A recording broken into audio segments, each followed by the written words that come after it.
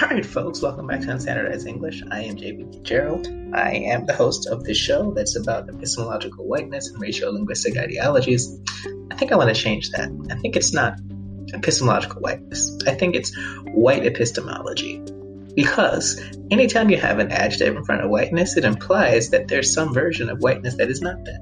It's like saying, toxic whiteness or whatever. That would mean that there is a version of whiteness that is good. And as a system, there is no good version. It's not the same as like toxic masculinity, because masculinity can be good. You can do good things within masculinity, even though it's all constructed. But anyway, so I want to change it to white epistemology and racial linguistic ideologies. There you go. That's the tagline now. I'm going to change it on my Twitter page. So this one today is about, it's about the same thing it's always about. I'm talking to a white academic about their journey around to thinking about whiteness differently in their life and also in their work as a professor and also in their work as an administrator, because she has all three of these roles. So, person isn't really a role. You get what I'm saying. Her name is Dr. Rachel Enos, and I think you'll enjoy this conversation, especially by the end when we really get sort of freewheeling and talk about all the ways these things intersect. So, I think you'll enjoy this conversation. I hope that you do. There's only a few episodes left this season, if you can believe it. This is the end of March when I'm putting this up. There will be 2 in April. There will be 2 in May. And then there will be 1 more in early June. So 5 more after this season.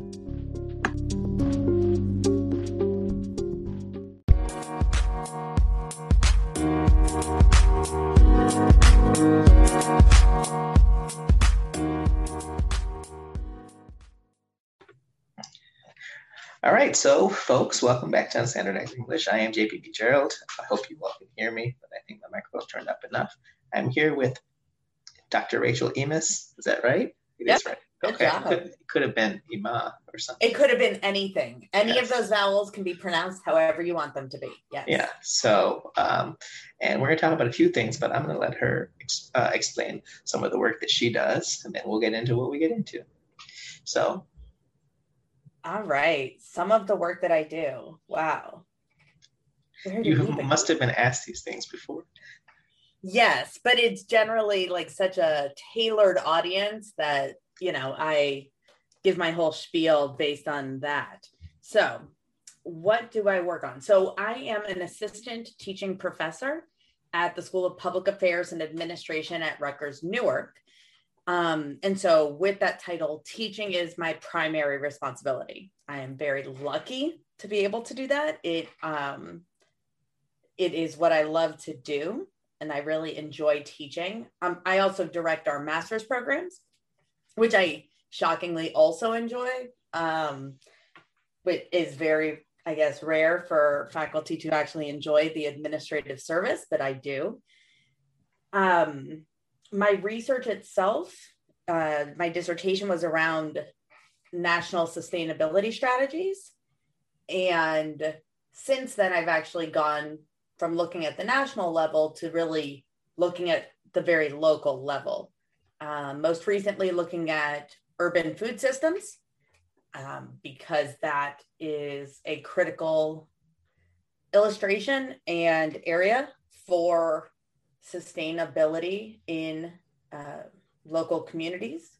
And this was all narrowed down long before the pandemic, although obviously it's sort of highlighted the need for greater food access. I think I'll leave it there because, that was like a solid 7 sentences. Wow. I have a short bio that's like 3 sentences, and my long bio is like a whole page.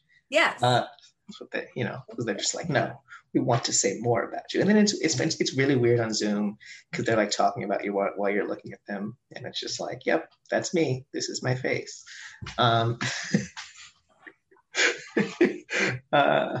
Because they're just like reading an entire page about you. Anyway, so That's all interesting. And I don't know that much about it. I mean, I know the broad strokes of these things. What are some of the, you know, things that you have found that make things, make it easier for localities or nations, but since you're working more recently about localities, to make things sustainable? Folks, we're not going to have the entire conversation about this, but just, everybody who comes on, we do have to get into their work a little bit before people, I don't want to listen to sustainability. Look, it's my show, so we're going to do it. Anyway. That's all right. Most people find sustainability boring until they understand what it is. And then they're like, oh, shoot, it's everything. And it's like, yes, it is everything. Correct. So the whole thing about sustainability is all decisions have impacts, right? And so traditionally, when governments generally lead these public decisions for development, they did so to pursue economic development.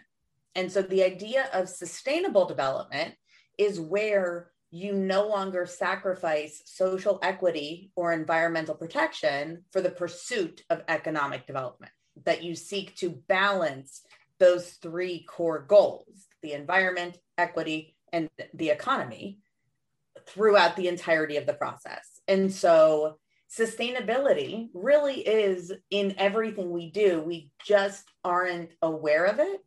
And until it's made explicit in the decision-making process, it's not really successfully working towards sustainability, because if you're not being really clear that you are trying to balance these three things, odds are you're just perpetuating the status quo. You're just pursuing economic development. And obviously, economic development is built with inputs and resources, whether they are human or natural. And thus, they often come at the expense of social equity and or environmental protection. So it's a complete upending of how we've made public policy decisions. And it's really difficult. And there is no one day where we wake up and we're like, we've achieved it. What's next? It's a completely new paradigm of how we think about decisions. So in terms of that sort of thing, we weren't talking about this 100 years ago. I mean, not in the literature, as they say. And I was watching The Knick recently, because they just put it on HBO Max, which I had watched when it came out, but noticing more things now that I've been doing research and stuff. And there's this little aside where they're talking about oil, whatever, and they were saying that, like, they used to just dispose of the crude oil in the rivers, and they're like, well, that's just, and they're saying that, like, oh, that's a smart thing to do, right? And now we're looking at, and the show's putting these things in there because it's kind of funny, because you're just like, oh, it's ridiculous. But there's going to be things we people who pay attention, or people who care about these things know about the, horrors of climate change and so forth. But do you think there is, this is a question that I don't know that you've had before, so be ready. Do you think that there is a thing that is just, and I don't just mean accepted by capitalist companies, I mean accepted by just the layman, the laywoman, the non-binary person, right? The layperson, that we all do, that we're going to look back on in 20 years and be like, oh my God, I cannot believe that was just widely accepted, right? Again, I'm not talking about companies just polluting and we know it's bad, but they don't care because they're just getting tax breaks or whatever, or something like that. This is, so. Yes, of course. I hope so. Otherwise, we haven't made any progress. But do you have a clue what some of those things might be? What would you predict? My guess is, so I do not know the details. I am not that smart, and I am grateful to learn from others who are experts in that area. But my guess is a lot of how we use and produce plastics, what we do with plastics themselves, will need to fundamentally shift, because the science that we are learning is horrifying. Especially regarding like microplastics, the fact that we now have very early research that shows that evidence of microplastics are showing up in vitro, like in uteruses that are still in the womb, unborn children, right? That's mind blowing. And these are man-made particles, but we understand that microplastics can never be removed from the system. Who knows what's going to happen with us, like colonizing space? Like that's going to be a whole thing that I've never even, thought to think about. Like I have not even put it on my mental to-do list. But if you think about common recycling practices from household recycling nowadays, especially in the US, our parents did not grow up with recycling as an everyday habit. It is something that we were taught, actually, I remember in elementary school, that we were taught because people understood if you teach a child, they go home and they help to tell their parents how to be better people, right? And a lot of the research around K through 12 healthy food access in schools builds on that research, actually, because kids will shame their parents for doing the wrong thing. And it worked. My parents still give me a hard time when I'm like, is that where that goes? Are we going to separate that? And so, there's this generational understanding of the way the world works and the need to like unlearn what we didn't grow up knowing. So I remember our parents had to unlearn just throwing everything in the trash can and not thinking twice. Just reminds me of Captain Planet. Oh my God, yes. And perhaps the only theme song with the phrase torn asunder in the lyrics. Dude. No, I know. He says put asunder, not torn asunder, but asunder. Like the word asunder is in the lyrics. Gonna help him put asunder bad guys who like to loot and plunder. We had some really good cartoons going We did have some cartoons. Say. There's some really like intelligent cartoons now, but they're not. They're just different. They're different. I spent too much time in a recent episode talking about Carmen Sandiego, so I should probably not go down this path because I'll be there forever. I think I listened to part of that episode. Yeah, so. With the trivia episode. But I'm going to go a little farther down the path and point out that they managed to have, people from entire continents, but then they had someone, when it was made, because it was made right when it was made and the woman was from the Soviet Union, but then the Soviet Union fell and they had to change where she was from. But just thought that was funny. I don't remember that. It was made in it was like 1989, and then it was selective. Yeah, so it's anyway. So that's an interesting point about teaching kids and they bring things home to their parents, because there are parents who don't want to listen, but a lot of parents do want to, because it's assigned at school. Well, okay, I'll help you with this. One of the things this is a segue, watch this. One of the things that is happening in schools, and I don't mean in this pandemic year, but just generally in these days, is that schools are working on teaching about anti-racism and teaching about different aspects of whiteness and stuff. Well, they usually refuse to actually call it whiteness because they're white. But, and then I wonder, I don't know that this has been researched because it's going to take time. And you know how academia is. By the time we find out, it'll be a decade from now. But what I suspect is the case, and there have been, I'm sure, a million studies launched on this, is that the growing, understanding of anti-racism and so forth, and the way that it takes years and practice and so on, and being taught at schools, school systems, whatever, and the fact that you get families that are resisting it. The only reason families are resisting it is because their kids are telling them about it. That doesn't necessarily mean the kids are complaining.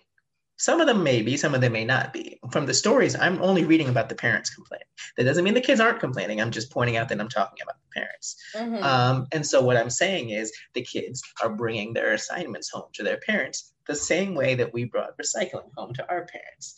I'm not saying it's the same thing, but I do think that that's interesting because so much of these issues, when it comes to, understanding issues of identity and oppression, a lot of what, I mean, they can obviously be reinforced by schools, they can be, unpacked by schools, but a lot of it starts at home, understandably. And the same way that there were parents who probably got annoyed when we taught them stuff about recycling or whatever it was. The reason that there's pushback is because these parents don't want to unlearn this shit. And I do think that that ties into some of the things we're going to talk about a little bit, because what's happening, these things are being taught to kids, whatever, but there's all of these adults who have to try to unlearn this shit as adults and put it into place 30 plus years old, and it is hard to give up on all of the things that you didn't even realize you were holding on to, and it's hard enough for me, and I'm not white, but then to learn these things and be like, oh wait, I can't get out of this body. So what can actually happen, not just being white, but being white in a system that is based on whiteness, and just more, and in schools that, and all of these things, and like you and others, but you are the representative here, are in positions where, you have to unlearn these things and then turn around and teach. So it seems like I don't want to overemphasize how hard it is, because I'm sure Black people will roll their eyes at that. It's like, oh, it's so hard for you. But it takes effort. Let's put it that it's effortful. Let's put it that way. Yeah. So how is that going? So effortful is a good descriptor. I think that the phrase colorblind or colorblindness is very useful, because to see the system, to see the world as it is to acknowledge white supremacy at its core. And when white people are not doing that, they are choosing, or have lived their whole life colorblind. They are blind to the white supremacist system. But they've pushed that further, and they call it a color evasiveness now, because people are pointing out that it's a choice. But I get what you're saying. Right. That's fair. It's so funny. So I used to think about like the phrase like rose colored glasses, right? And like removing the glasses is choosing to see the world as it is. Right. Because it is a choice, especially now. Like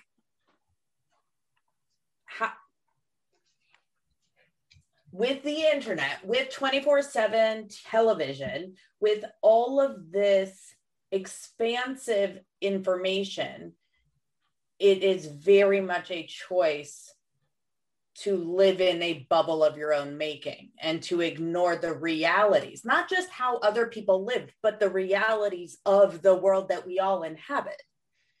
And so it should be uncomfortable. Like, yeah, yes, go ahead, sit in that discomfort. Like your whole life has been your comfort zone because you've chosen to ignore the way the world is. And that's okay. Think about how much you've made other people uncomfortable. Go ahead. And like me out here with my anxiety about everything, I actually find, and this is something I have, of course, thought about, my anxiety and how I like replay conversations I have, like social anxiety in that way, is actually a useful tool because it allows and forces me to evaluate how honestly I'm living and interacting. Like the fact that I replay conversations in my head, not by choice, because that's what my brain does, it gives me the opportunity to use that to like be introspective and not just get lost in the anxiety of it, but like, am I learning from this? Am I better than I was? Am I becoming the person that I want to be? Am I being respectful? And, you know, am I acknowledging the world? And it is obviously uncomfortable. Yeah. So there was this great quote that a colleague of mine shared in a webinar, however many months ago, because pandemic time. And he said something to the effect, I'm poorly paraphrasing it, but he said something to the effect of, they're called growing pains. So it will be painful to grow. Right. And that's a necessary component of moving past who you were. So what's interesting from that is to think specifically about some of the spaces, not literally in pandemic, but you know, spaces you exist in. There's your school, right? But then there's also your field, you know. So like we can talk about each of these separately. They're related, obviously, but like so at your school, how does this come into play? Not because that first part was mostly about inside of you. And then like when you think about your school and your work, you know, how does it come into play? Because you're not like a race teacher. So, you know, this is not, you really could avoid it in terms of doing it in your job. Like you could avoid it. Other people do avoid it. So I see what your point is, right? Yes, I respect and understand that point. But the real reason I've even pursued, like when I think about how did I come to this point in my self-awareness and understanding of the world and just like an honest look at all of those things, it's because of my students. It is because of my work. I moved to New Jersey in January of 2016 for this job to teach at Rutgers University Newark, which for the past 32 years has been ranked the #1 most diverse campus in the country. I think we're tied for first place this year. Let me not overstate that. So for 31 years, #1. Now we're #1 tied. I was unprepared or underprepared to serve my students without doing harm. And I realized that very quickly.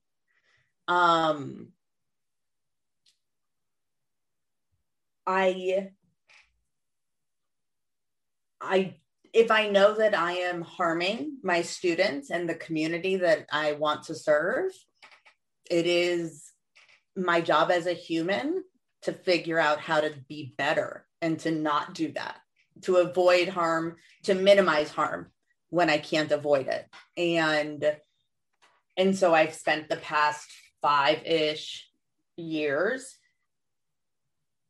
on this sort of like very accelerated journey. I would say because I had no choice, but I do understand that other people choose to not do that. But me, with this brain, who I am, I had no choice. It was critically important to me to wake up every day and try to be better, just be a better human. And this is part of that process. So what did you do? I mean, that's like a whole, you know, montage of 5 years. Cute 80s music. So this is where that anxiety becomes really helpful, purposeful, because replaying the conversations I had, the interactions that I had, allowed me to really parse out the problematic elements. And from that, try to do the research, right? To respect the fact that I don't know what I needed to learn what I don't know and then begin to know it. And to be willing to learn. I think as an academic, once, we're in this area, people don't like to say that they don't know something, even though we legit go to school for over a decade to learn stuff. So like, of course you don't know things until you are taught them, whether by life or by another person. And so being willing to learn about myself, about others, about the world, teaching myself before asking, before engaging with someone, understanding that one person doesn't speak for an entire group of people, respecting that good intentions are not good enough, that I'm responsible for the impacts that I make. And if something is poorly received and I need to revise, the delivery. Probably, I think the hardest lesson for, I will say white people, but like, I don't know. Again, I'm not trying to speak for all of them. Just knowing that it's not always about me, that white is not the default setting, that white supremacy is. And so respecting those distinctions is something that is challenging, but it's only challenging because I've never challenged that assumption.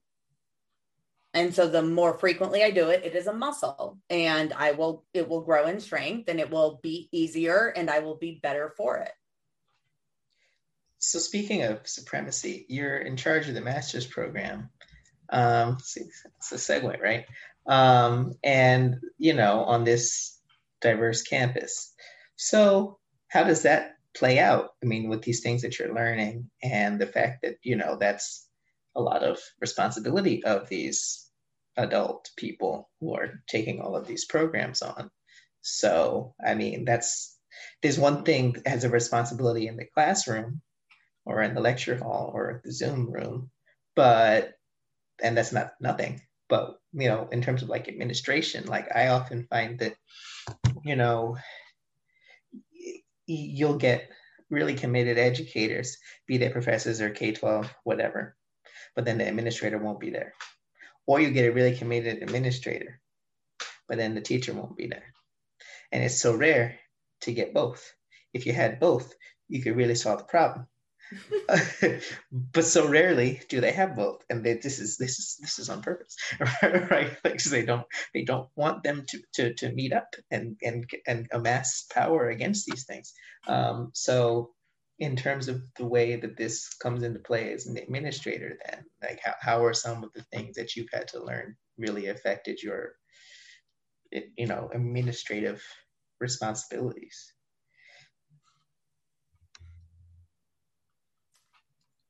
So academia will reflect the social norms of a society.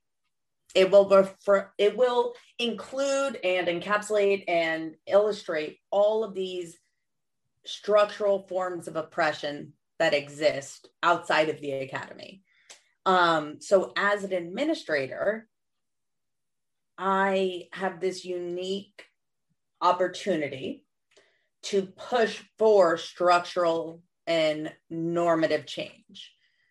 I am lucky in many ways that Rutgers Newark is fairly aware of its role in dismantling systemic oppression and how it can make those changes. But it is an institution like any other institution. And there will always be pushback, and there will always be evasiveness when the institution has more responsibility or fault in a situation, right? It's a lot easier to point fingers. But I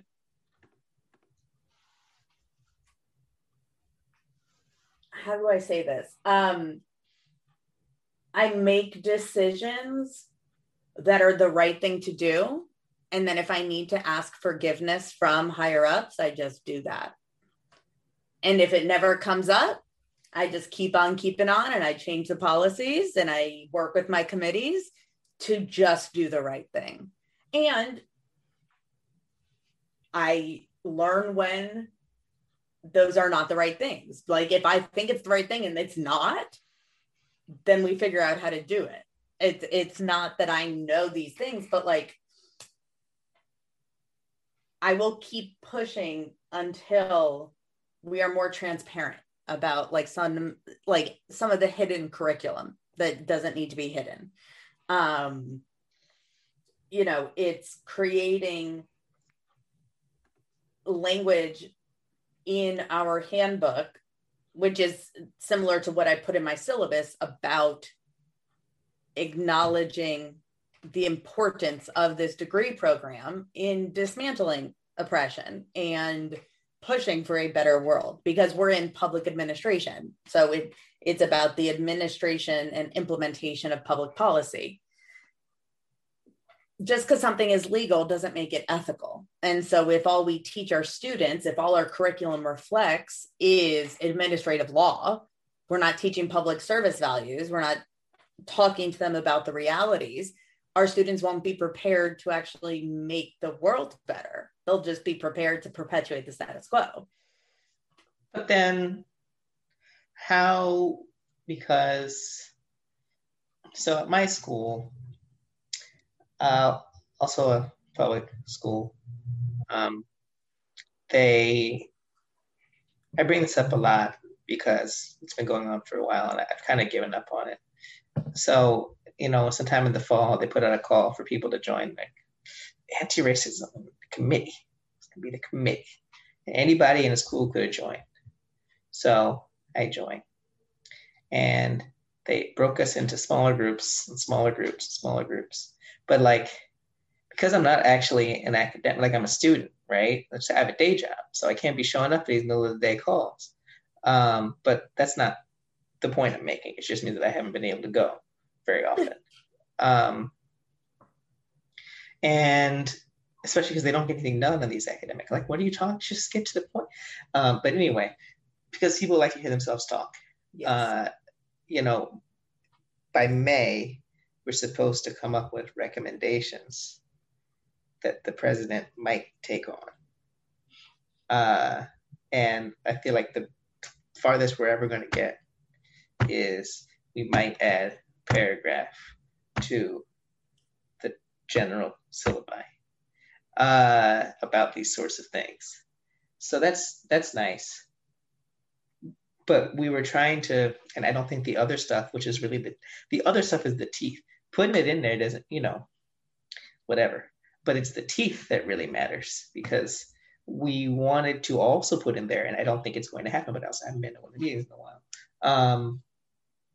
Like make it so if you as a student find that this class is not actually living up to this, you can do these things. But then we couldn't figure out the right mechanism, or more accurately, we didn't think they would let us figure out the right mechanism, because we're not the people with power, right? So, because like, let's say they put this in there and it says this class is committed to anti-oppressive curricula, grading, whatever you want to put in there.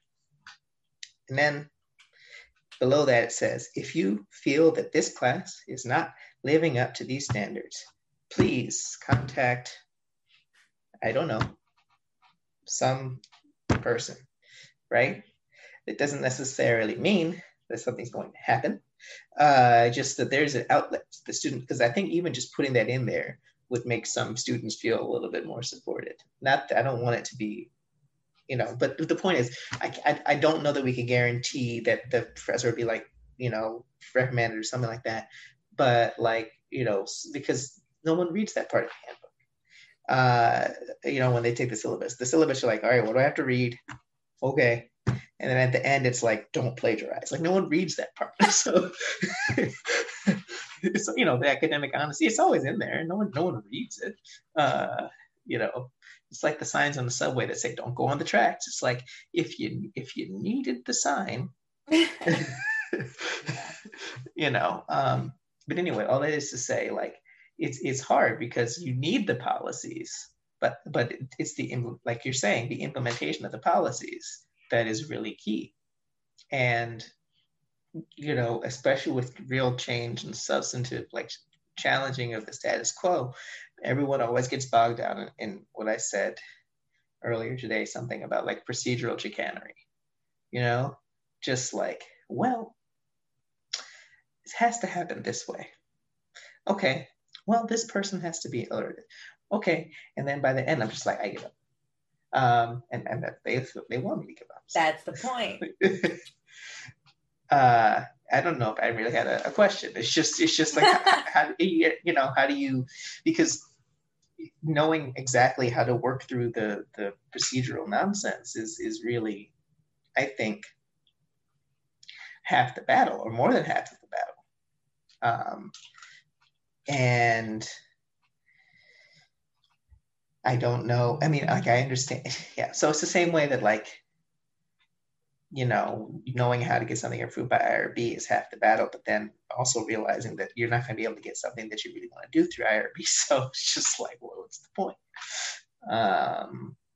And I think it's more similar to, and it's not, but my understanding of the structural problems, it's more similar to sexual harassment complaints, Title IX, right? There's a whole system. Federal government even tied money to it. They got data requirements, they got laws, and it all still depends on people. There is still someone with the coordinator title who is responsible for that, but that person is employed by the institution that is being complained about. Yeah, because like part of me thinks like, you know, working with the school, because I was interested to see what they would do, and I kind of lost faith. But like, what you know, because what I was talking about is basically that. It's like we're creating some sort of ombudsman, right? You know, for like racism, right, or whatever. And then it's just going to be the same thing. And the question is it more worthwhile to put more effort into that sort of thing, which would be good to have on the books because it would show some sort of financial commitment, blah, blah, blah. Or to build up more of the like support communities, you know, because like the Office of, like, for example, Disability Services is there not, I mean, although they do this, like with discrimination and oppression, it's more for the students to get services they need, right? So maybe it's more creating something like that. When you call the Office of Racism Services, but like, you know, something that's more like people whose job is to support students who are in these situations. And because I don't, like creating a Title 10 person for like racism, right? You know, like you're just going to end up with the same thing. An employee of the school who has been hired to protect the school. Right. I mean, one thing that institutions can do, and this also, right, we're speaking from a very unique perspective, being public institutions in the Northeast. Unfortunately, these are relatively progressive institutions, which is a reflection of a real not great situation. They could hire more Black faculty and actually create cultures in the organization that respect them. And I think that would be hugely helpful. But again, it's not just about recruitment. It's about actually changing the culture of an organization to be supportive and respectful of those faculty, because that's not what's happening. Yeah, I mean, you get the situation. I mean, and then even when you think about like a private institution, you say, okay, well, they have more ability to change things, right, to some extent. But on the other hand, they also have a lot more donors who have things that they have to worry about. So although they're not going to get their like federal money pulled, like they get some small amount of federal money, but not enough. Like that's not where they're getting their money from, right? You know, they worry usually hyperbolically, because I don't actually like this. I hear that you hear this a lot, that like private institutions are worried about their donors are gonna whatever if they do something anti-racist. It's like I don't think you have that many donors who are going to pull their money because of that. Like I think that you're just in your head about it, and what it is because they're in the mindset where they have to grow. They must grow. That if they went down like a little bit, then whatever. But so they wait until it actually seems like it's financially viable to like take Woodrow Wilson off the school. I did go to Princeton, so which you heard in that episode. Yeah. So I'm saying, like, even though the public institutions have more power, have certain constraints, like the private ones, I feel like they make up their own constraints because they don't actually want to change anything. People find reasons to do what they were going to do anyway. Right. And that's a big part of the issue. But what about like so it's obvious in like the master's program that you're running, but like in terms of the research you do with sustainability, like obviously I can see how this is connected, but when you talk to people in your field, are they willing to even consider this clearly important aspect, because sustainability clearly has disproportionate impacts? Obviously there's some, but damn well that there's a lot of people who are just trying to do their research and not think about these things. Yeah. So I think that there is a generational divide in how they think about the relationship, or how they operationalize equity. Because equity is in the definition of sustainability. So anyone who studies sustainability has no choice but to acknowledge the importance of social equity. But will they name white supremacy, right? Will they name the structural oppression? Will they name anti-Blackness? Will they really understand what equity means in this context? And I think that, it's although I frame it as a yes, no question, very little in this world offer dichotomous choices, right? It's almost always a continuum. So this is one of those where people's understanding of equity is unique to them and how they approach it. I generally do not work well with people, I'm sure you can imagine, who choose to continue in their ignorance, especially if their research area discusses equity and then their explanation of it is extremely limited and sort of ignores the realities. Because what's interesting, I mean, yeah, I know we're both, somewhat young, I guess, although like I'm going to be much older than you when I finish my degree than you were. But when I was learning some concepts, right, like I hadn't heard of translanguaging when I started my degree, not because I have a problem with it. I just literally hadn't heard of it and I didn't really understand it. And at first, my first thought was, I don't get it. I don't get what it means. And then a professor came in and just had one of those like hammer drop lectures, right? And I was just like, oh. I was like, we were in a group chat and I was like texting my class, I was like, she is just going here. And I was like, I okay. Like I'm not any kind of expert on it, but it's important for the field. And and then thinking about racial linguistic ideologies, like these things in language teaching are really, they're really important for anyone who's paying attention. But like, I have a VP of advocacy role for New York State TESOL, and we just put out a survey about like pandemic and remote learning and stuff. It's not really about language teaching, but they're all language teachers. So, and the things that these people say, I'm like, oh no. What's and this is just like the general populace of language teachers around New York State, right? And so that moment where I was willing to sit back and be surprised and a little bit unsettled by a new piece of information, that part of it was I was obviously in school, right? So like I wanted to learn stuff, but like also like, the people, I think, who have attained a certain level of comfort in their career, if something is going to pretend, like I think people aren't always conscious of this, but I think that there is a certain part of people that knows deep down that this will force them to do things very differently. And they don't want that to happen.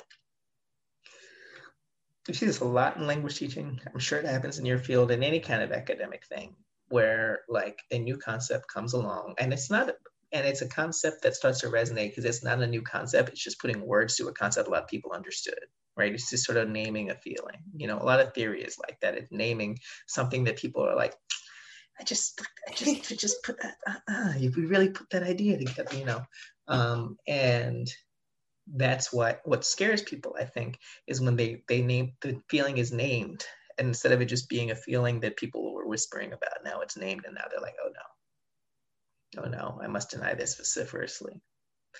So, it's interesting that this doesn't matter what the field is, because like sustainability obviously has direct connections to aspects of equity, not just racism, but all sorts of them. And obviously when I'm talking about my original field that I don't actually teach in anymore, but whatever, in terms of language teaching, like these things obviously directly relate to, like, sometimes I read articles that are like, these people were really discriminated on based on their language. So anyway, and I'm like, you're so close. I'm like, okay, who were the people? what was their body? Just like you understand that there is oppression occurring. And then, you'll just be like, oh, it's just because they said the word a different way. And I'm just like, sort of, but not. Anyway, because if you acknowledge, if you name anti-Blackness, if you name white, the way that whiteness is organized, and the conceptualization of it, you have to do something about it. Because you can't name it and then not, like, some people will name it and not do anything about it. But I think when people don't intend to do something about it, they will name it in as distant a way as possible. Mm-hmm. So, because what I saw a lot this summer, and the thing I wrote the other day, is that when I wrote that article about the pandemic pods, a lot of people jumped in to say that, it was systemic racism, right? And I'm like, yes. And they're like, so therefore I have nothing to do with it. About it. And I'm just like,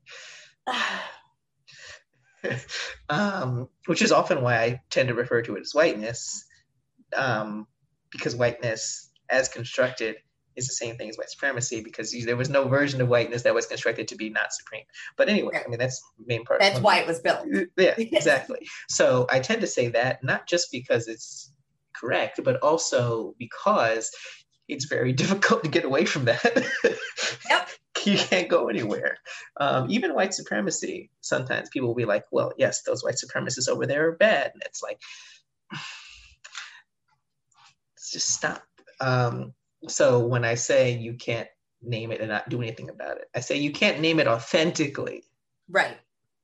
And not do something. You may not succeed in what you're trying to do, and what you do may not work. But like, if you're naming these things, genuinely naming these things in an authentic fashion, and authentic doesn't mean it can't change, because what you name now, 10 years from now, it'll be a different phrase. And some people don't like that, but that's just how it is. You got to do something.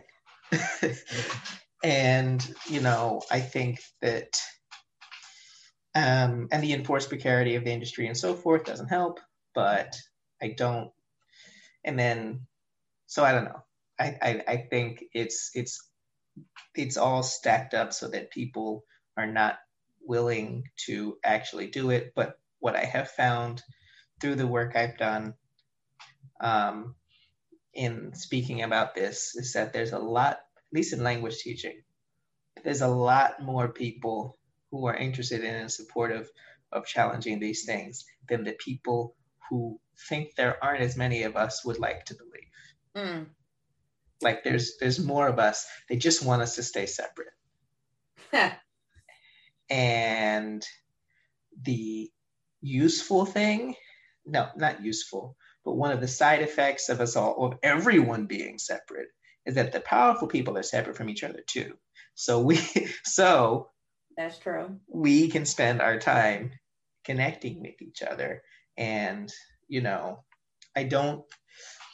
They've already moved on from the Black Lives Matter and so forth, but there has been, they can't really completely forget about this time, I think. The backlash, sure, but backlash is not forgetting. Like, there's always a backlash, but like, that's not forgetting. The bad part is forgetting. And I think, at least this time, they can't forget. And also, there was so much that happened in 2020, and not just the pandemic, but in terms of racial justice and so forth, and in terms of academia, to sort of put a pin in the whole discussion, that the way academia is, there is going to be so much literature over the next 46 years, because that's how long it's going to take to come out, that we won't be able to forget about it because it's going to keep showing up in journals over the next several decades. Or maybe the data is being gathered now, and then it'll be written about, and then it'll be submitted to journals at the end of the decade. And then they'll be like, and then it'll have that thing where it says, like, in June of 2020. You're going to have to describe what was happening. Because people, yeah. Oh, that's so true. That is. Mm-hmm. So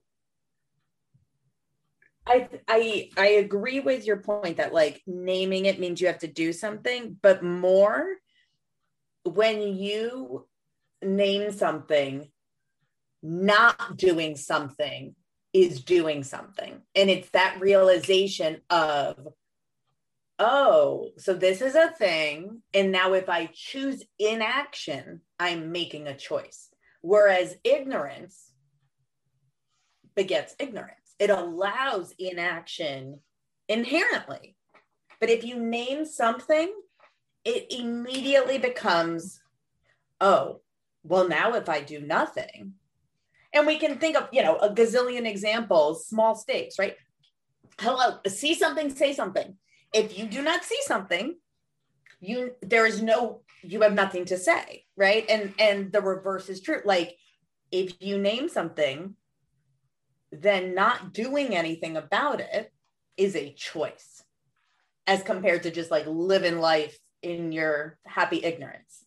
But no institution will shift towards real justice without internal change of the members of that institution. So for anyone who's complaining about systemic oppression and structural racism, we have structures that reflect the norms of society. Structures only evolve if the people push them to evolve. And I'm not saying that the structures aren't real, they are, but they are real and they perpetuate because they benefit those in power. And they're made up of the people in power. Like, they are the structure. Right. Like, who do they think the structures Title IX coordinator example, like, all of this is within our power to change if we actually truly want it. Well, that's a big if. Yes. Because we're living through the if. It would require people to relinquish power. And no one gives up power willingly. Right. That's a Frederick Douglass thing. Right. Power is taken. Power. I don't want to get the quote wrong, but it doesn't happen without a demand. So we're going to have to keep demanding things. It's just sort of, sometimes I think about what I'm going to do in the future and what I even want to bother with all this old stuff. And because there's vanishingly few schools that are really going to. One of the things I'm going to want to know if I were to look at schools next year is like, how have they been handling this? Especially with the work that I do. Like, I don't want to come in and like anyone who hires me, if this is what I end up trying to do, is going to hire someone who will be very clearly been doing this sort of stuff publicly on the internet and in places, right? So they know who I am, right? Or they will. And so they're going to know, I'm going to know I'm either being brought in as a token or I'm being brought in because they're really trying to do stuff and they want me to be part of it. Mm-hmm. And I have had so many jobs where I haven't been this public person before that, where I go in and I put my head down and then I look up and I realize that it's a bad place to be. Yeah. But then I can't leave because I have to pay rent. Yeah, exactly. Yeah. Now there's like a child. So, it's like, there's a lot to consider.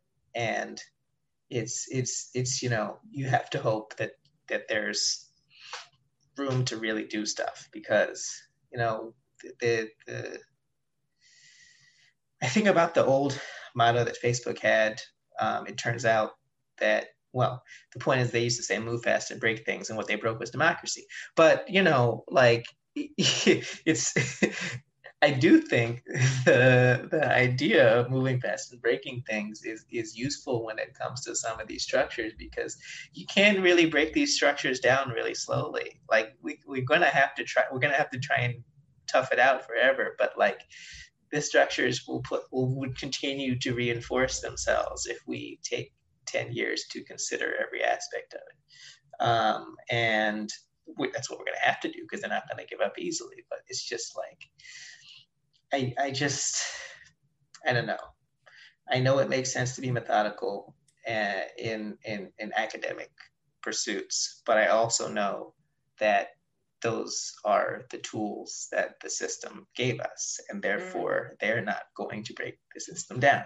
So that's just like the Title IX coordinator, right? Yes, I am sure that the federal government is very interested in ending sexual harassment. I'm sure. Yes, I love the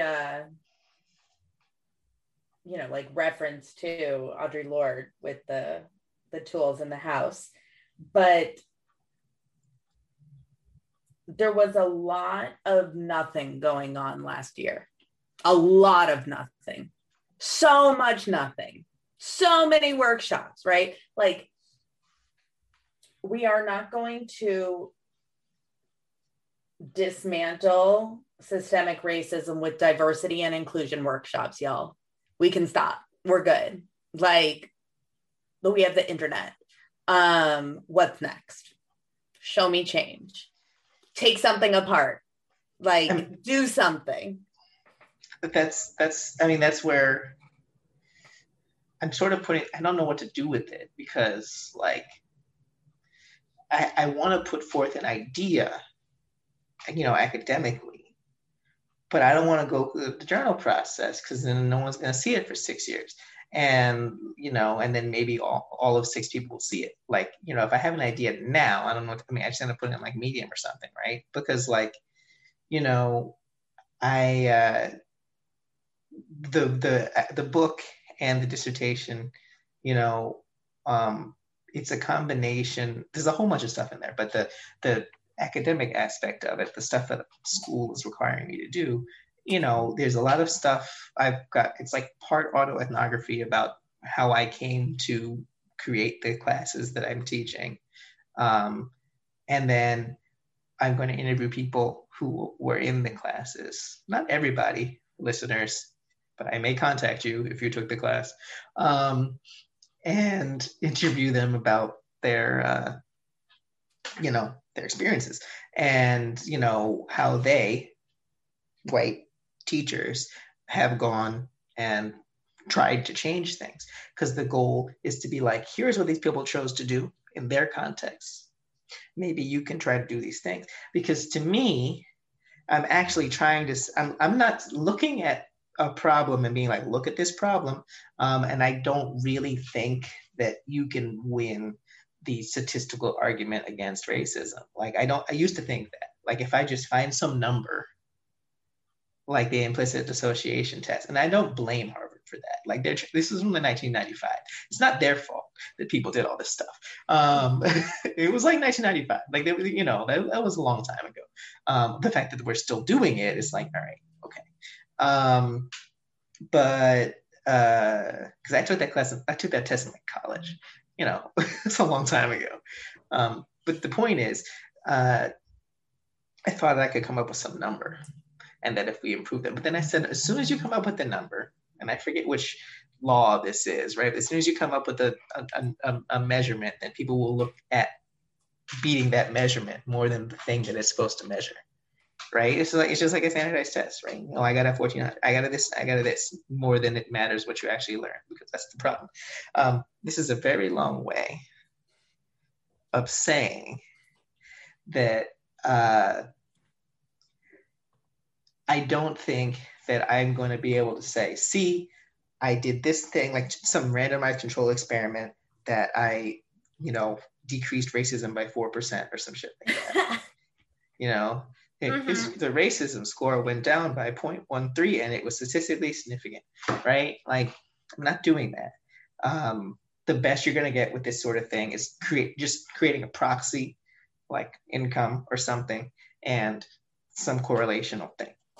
Right? But then you're just measuring stuff that's already out there. Anyway, the point is, I moved far away from quant because I really think that I'm using as few numbers as possible in my book, because once you start using numbers, people will say, well, actually this number, actually this, and it's just like, and what I'm trying to do with the work, aside from just set fire to language teaching in general, but to show like, okay, so I actually had some white people in front of me and I helped them come up with ideas. And then they did some stuff. I don't know what they did, right? I know what some of them did, but I don't know if it worked or not. I have no idea if their plans worked, right?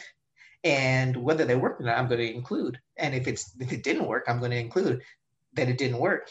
And then I have recommendations either way.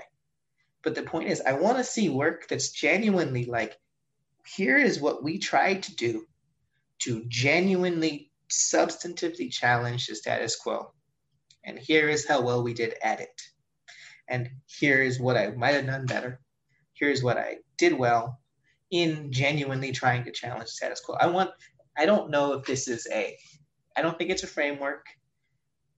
Maybe it's a methodology, but like where it's like, you actually are trying to substantively, dismantle structures. And it's like, what is your study that you are developing to substantively dismantle structures? Or what I say is demolish rather than dismantle, because dismantling takes a long time. So call it demolition studies or something like that. Because like, I'm tired of this, and I don't blame, especially like racialized scholars who are measuring, things and harm and so forth. Like, it's not a stop. But like, we need, especially for academics, we get all these credentials and all this, and we are supposed to know what we're talking about. Then we should be able to operationalize potential solutions, right? They may not succeed. That's fine.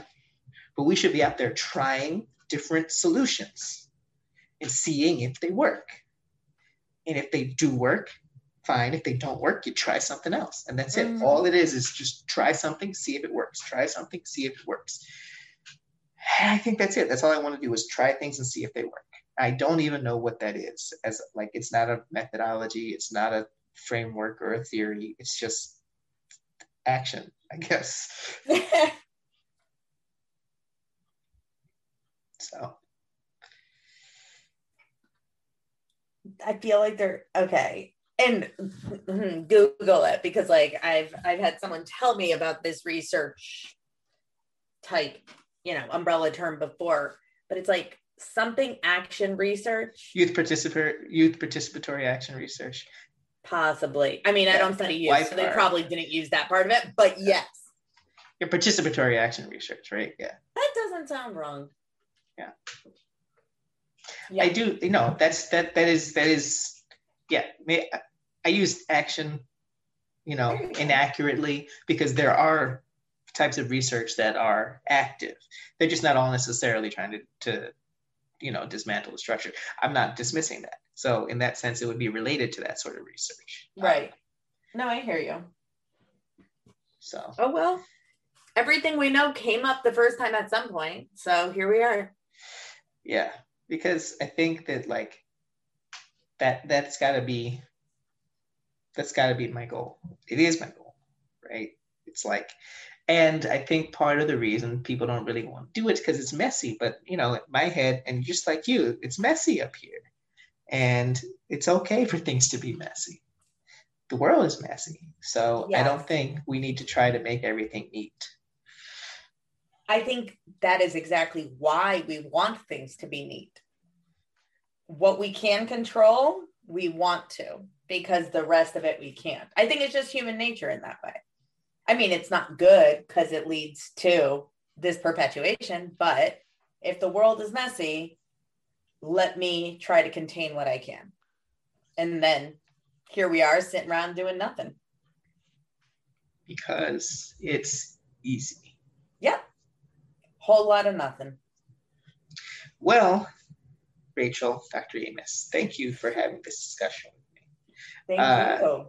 It was interesting to really try to consider the ways that doing this work in yourself and in school and in your field, it's an ongoing effort. And I think sometimes the more, because as this show has become just an interviews white women about the things that they do in terms of whiteness, not exclusively, but often, it's useful to hear different approaches to doing this sort of thing. And yeah, thanks for talking to me about it. Thank you. This was fun. I appreciate it.